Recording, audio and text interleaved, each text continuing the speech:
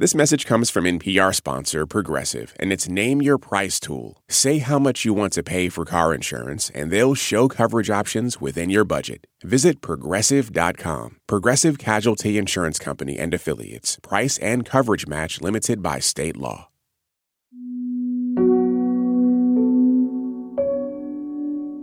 This is NPR's Life Kit. I'm Barry Hardiman. I am the parent of 2 kids. And there's something that creeps into my consciousness every time I see another tragedy like the kind of racist shootings we've seen in El Paso, Christchurch, Buffalo. The criminal is almost always a young white man. I am raising 2 young white men.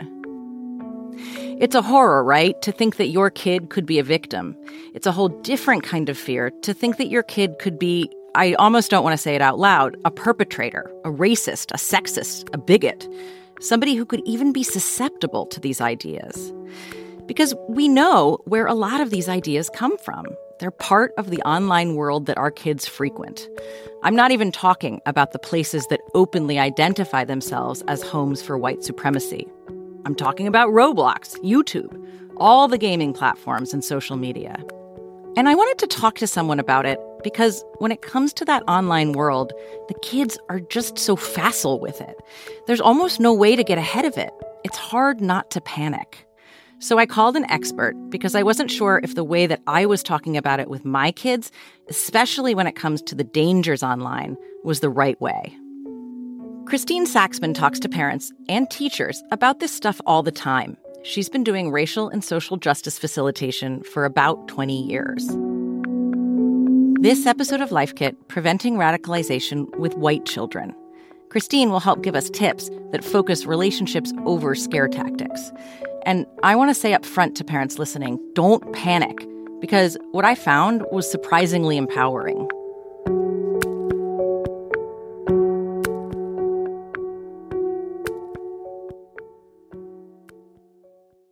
This message comes from NPR sponsor Charles Schwab with their original podcast, Choiceology. Choiceology is a show about the psychology and economics behind people's decisions. Download the latest episode and subscribe at schwab.com/podcast. This message comes from NPR sponsor Capella University. Sometimes it takes a different approach to unlock your true potential. Capella University's game-changing FlexPath learning format is designed to help you learn relevant skills at your own pace, so you can earn your degree on your terms and apply what you learn right away. Imagine your future differently at capella.edu. Support for this podcast and the following message come from Integrative Therapeutics, with vitamins and supplements previously available only through practitioners, including Cortisol Manager. Unlock your best self with clinician-curated supplements from Integrative Therapeutics, now on Amazon. I should say my kids are in elementary and middle school. And while I know that parents make different decisions about how much access to technology their kids have, since mine do have some online access, they're 8 and 11, we started there with some daily anti-radicalization hygiene.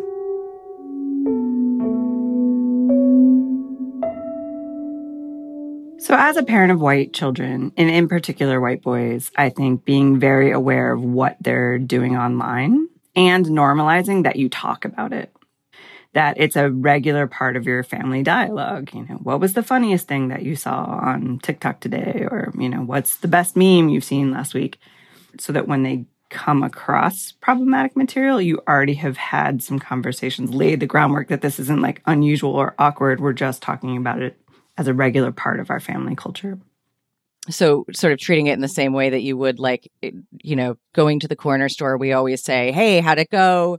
Did you make sure that you locked the door when you came in or whatever? Yes. It's a kind of normalizing it. Okay. What do I need to think about the things that I'm on the lookout for in different ways for the 2 of them in terms of ages? Like how does that change as depending on the age of your kids?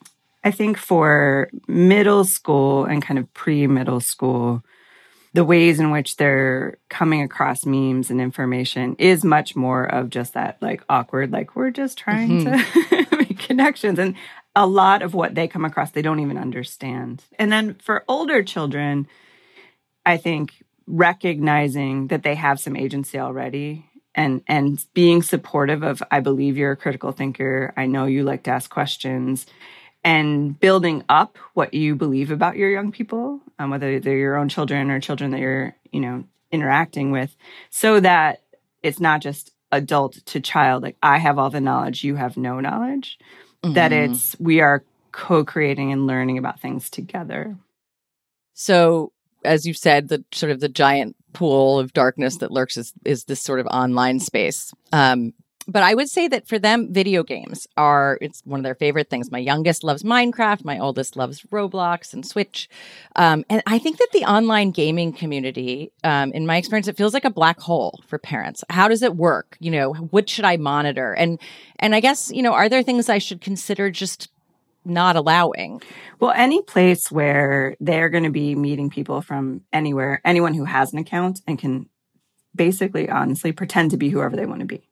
So there's like this level of trust of, these are young people who want to play these young games together.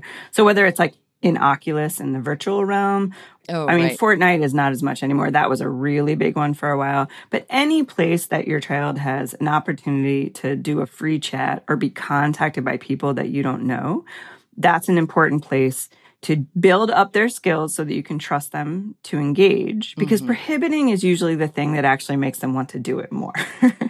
I'm sure as a parent, you know that. You're killing me softly with your song.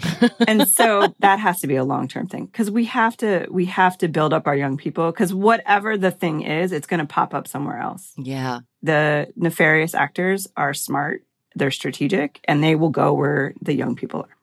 So what are the sort of, just, I've covered some extremism. And so I know that like humor is often a way that people are sort of sucked in. What are the kinds of, the sort of seductions that happen here for kids that they might not realize, that are not as simple as like saying something overtly racist? So a lot of it tends to be that, honestly, some of the intro points are the joking around LGBT issues. Interesting. That is a very kind of entry point for many different conspiracy theorists. So the jokes get worse and worse, and then the content gets worse and worse. So those overlapping, almost like a Venn diagram, if you can imagine, the ways in which they can use each of these different levers to pull you in. Because once they've normalized this kind of dialogue, that it's okay to dehumanize gay people, it's okay to dehumanize women, that we believe that there's this Jewish cabal running things, that's the stepping stone to go deeper and deeper, like the rabbit hole I'm sure you've heard of, or the red pilling. I think that there's often a narrative that they're just out there trolling, as if trolling isn't an intentional strategy to entice young people, either because of the edginess, because we know young people lean into a certain edginess. It's absolutely developmentally appropriate. And also for young people who are feeling isolated, who are feeling disconnected, who want a sense of belonging, they offer a sense of belonging. What you're talking about is is a recruitment strategy. There's something about that which obviously I find terrifying. Should I be having the conversation like they're trying to recruit you? Yes. And I think that goes to what I was saying earlier about trusting our young people and building up their own agency. Like, you're smart. Let's talk about, what's the purpose of this? What's the message? Is this the world we want to live in? Does this align with our family values? Does this align with who you want to be in the world? And I believe you can spot when people are being disingenuous with you, when they are trying to get you to believe something that you don't really want to believe. So again, it's building up their sense of pride, their sense of I am a critical thinker. I am a good questioner, because they're not going to tell you everything. And so which is appropriate. Right. Too. Which is absolutely appropriate. Right. And so knowing that I can have some belief that the times that they tell me about means that there are also times that they're not telling me about, and that they have the skills to handle it. Right. Well, right. But mostly I sort of wanted to know is what makes them sort of tune out? Because I do feel like there are a lot of warnings in their life. and those warnings range from wear your helmet to be careful on YouTube. There's a lot of expressing to them your sort of fears. And this feels special to me and of a piece. And so is there a thing that I can do to sort of set it off from the other kinds of warnings in their life? So one of the things that I'm thinking about is related to having your network of adults that you can talk with. Because part of it is my own emotional regulation as a parent, as a caregiver, as someone who cares about young 100%. people. And so making sure that I have places where I can kind of like run up the ladder and be very escalated in my emotion because I care about my young one. So I'm not in any way offering don't have that place, but have that place so that's not happening with your young one. Because the eye roll comes when they're like, oh, you're just being dramatic. Like you're going to the worst possible thing happening. And I just laughed at something online that I thought was funny. Right.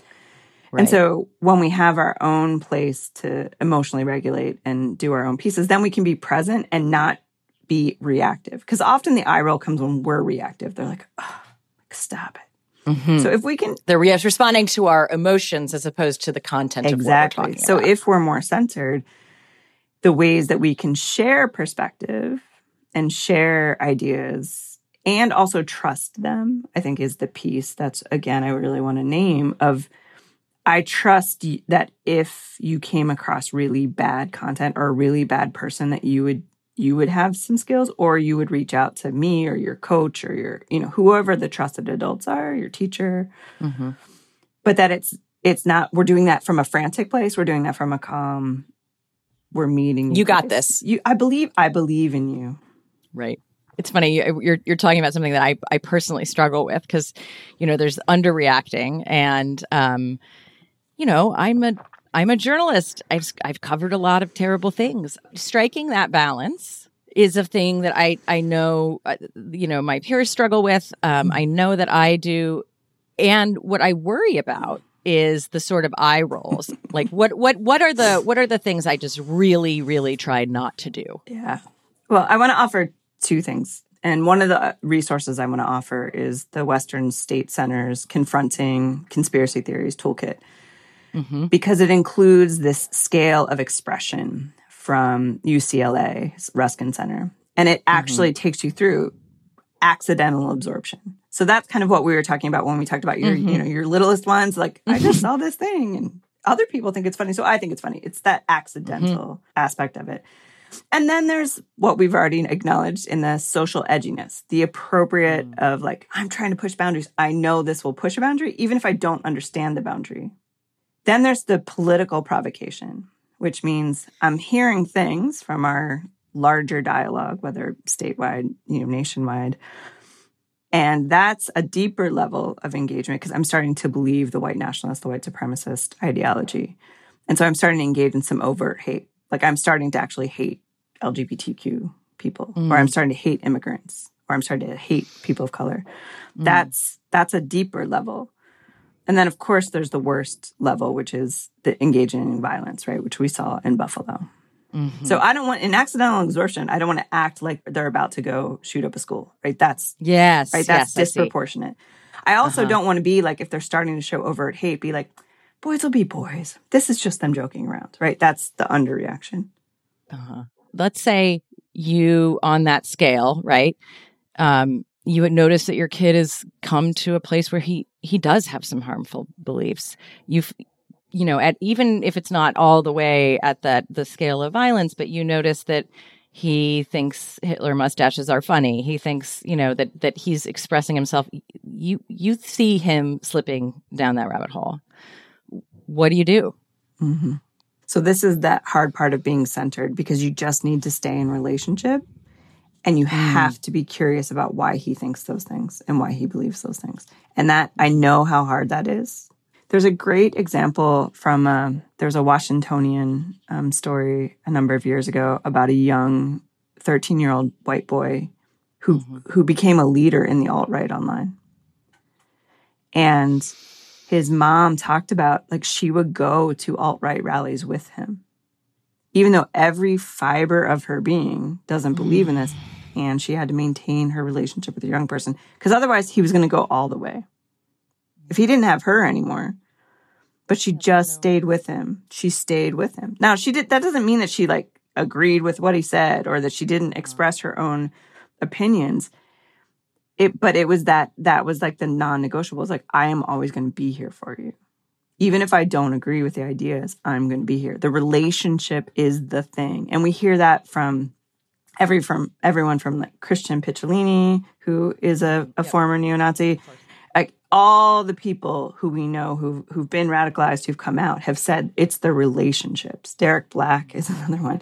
It's the relationships. Now, there's an obvious difference for parents when it's your young person. And I want to offer to other caregivers. So I want to offer to coaches. I want to offer to teachers. I want to offer to administrators that relationship is also really important. Yeah. That we don't make that young person think they're disposable, because when they think they're disposable, that's when Buffalo happens. The other thing I'll offer is normalizing having that discussion with other adults so that we are also practicing supporting each other in those conversations. So it's not just normalizing the conversation that we have with young people, it's having the conversation with adults and caregivers.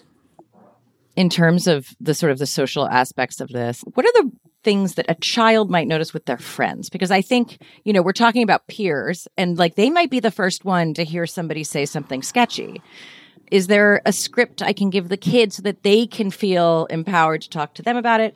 What are the actions we can help them take with their friends, with their peers? This is such an important question of how do we help young people, because they are going to know most problematic things before adults in a young person's life. And so how do we help them ask some questions? And this goes back to building the critical thinking skills of how can you ask your friend who maybe keeps sharing something with you that you don't really like, and also to know that line when it's gone too far and I might need an adult. Because I don't think adults need to be policing every single problematic conversation that young people have. That's part of being a young person, is learning how to do that yourself.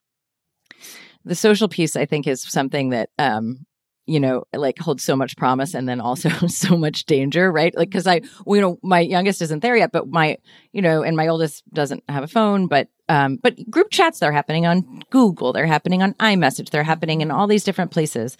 I'm a person that does not believe you should read your kid's diary, that you shouldn't, as you said, eavesdrop on every conversation. Mm-hmm. And I don't exactly know what the strategy should be. I often hear from parents or teachers where it's the overheard conversation and something gets activated and I'm like, oh my God, that sounds dangerous. But again, it's like, slow down, don't run up the ladder yet, but just ask I think I heard you talking about this. Could you tell me more? Because if you hear children isolating and going after a child, right, that's a place where we need to intervene. And if you hear they're doing that self-regulation, they're doing the self-monitoring, because that's an important skill for them to learn. They're going to do their own self-adjustment. So if you hear that, even if it's really hard and they didn't get to the place that you ideally wanted them to get, but they got better. Hey, please stop using the F word to refer to gay people, right? Maybe you wanted them to say 10 other things, but they said that. Okay. Right. No, you have to take shut up, dude, as a win. Exactly. And I think that can be hard for adults sometimes, that we realize we need to trust that's in the win column, and we'll just keep listening. I think all of this, one of the sort of surprising things for me that you're saying and is, I think, helpful, is that we are talking about this idea of kids being able to regulate themselves, and I was not allowed to have TV as a kid. And as soon as I got to college, I binged it in a way that was definitely not healthy. But I can tell you anything about Beverly Hills 90210. In any case, I'll just use the example of let's say Nerf guns, which I know some parents are comfortable with and some parents are not. If a parent comes to me and says, I really would prefer that my kids don't do that, then I hear, you are making a terrible decision about your young men. Why are you letting them play with Nerf guns? Can you help me with a script that or a template for what gets me in between there? How, that feels hard. Yes, it is hard. And I do believe that asking questions first to understand why a parent allows their child to play with Nerf guns. Just be curious. Mm-hmm. So tell me about that decision for you. Why was that important? What is that what does that mean for you and your relationship with your child? What does it mean for you? What memories do you have? And if I just jump to offering, well, this is what I believe about my family. Yeah. Then I'm kind of setting it up as an either or. And I might come to understand some things. I'm like, okay, because then it might even actually help me explain to my own young person. Yeah. No, so for them, this is like part of what is important about that. And for us, like, this is what's important. Right. And those are two different things, and we can live in that, Yes. melting pot, right? Yeah. Exactly. We can hold the complexity of two things that seem opposite, but yet, like, I want to have relationship with this family. Like, my child is really good friends with this other person's child. And so even though I may not agree, I don't have to be right. I can be curious and believe that what they believe is true for them and their family. And I can also believe that what's true for me and true for my family is true. And that sounds like it's important with kids and with adults, the whole thing. I can hear that the values of curiosity and sort of steadfastness are really, is there anything else parents should keep in the back of their mind when this anxiety comes up, when there's an event in the news? Are there any words of encouragement that you can offer just from also your experience dealing with young people? What gives you hope?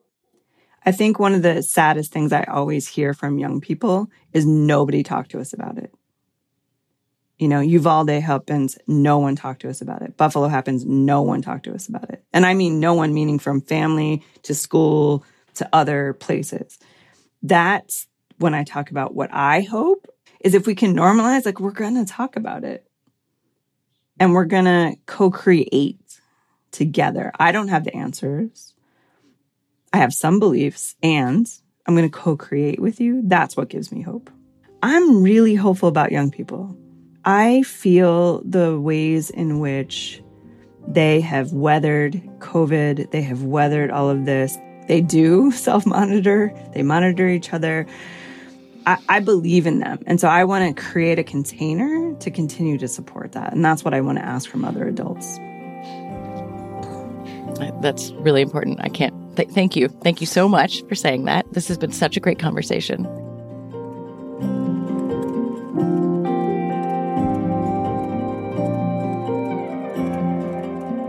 Okay, so like I said earlier, I found that really empowering because there's so much you can do. Learn the signs of radicalization when your kid might be falling down that rabbit hole. What are the kinds of jokes, comments? What are the things you should be aware of? Here's a really important one. Don't overreact. You need to keep the relationship open. Help them to have agency. They need to learn to ask the right questions, not just of the content they see, but also of their friends. Communicate frequently with other parents. What are their kids doing? Does it differ from your rules? It's hard to talk about it with other parents, but you have to be aware of it so that you know how to be curious with your kid about what they may be exposed to. Be curious most of all. Hey kids, what are you doing on TikTok? What's good? What's funny? Who's your favorite YouTuber? What kind of stuff do you see? Normalize your interest in their online life.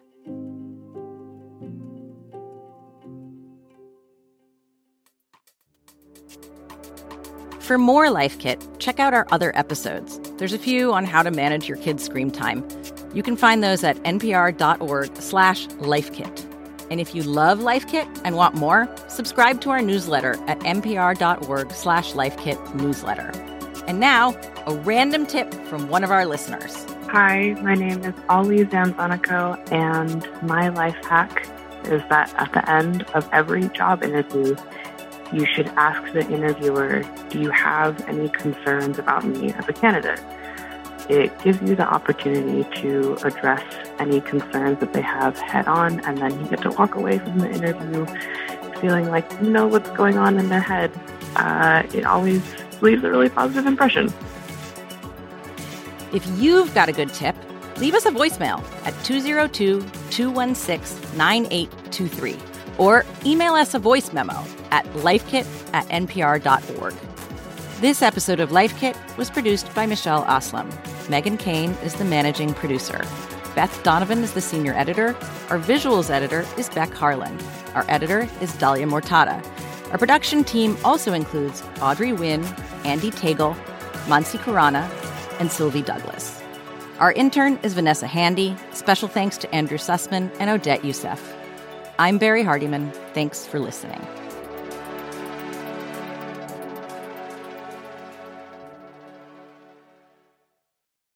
Support for this NPR podcast and the following message come from Amgen, a biotechnology pioneer leading the fight against the world's toughest diseases such as cancer, heart disease, asthma, and osteoporosis. In a new era of human health, Amgen continues to accelerate the pace of change, operating sustainably and drawing upon deep knowledge of science to push beyond what's known today. With each decade, they reliably deliver powerful new therapies to patients. Learn more at amgen.com.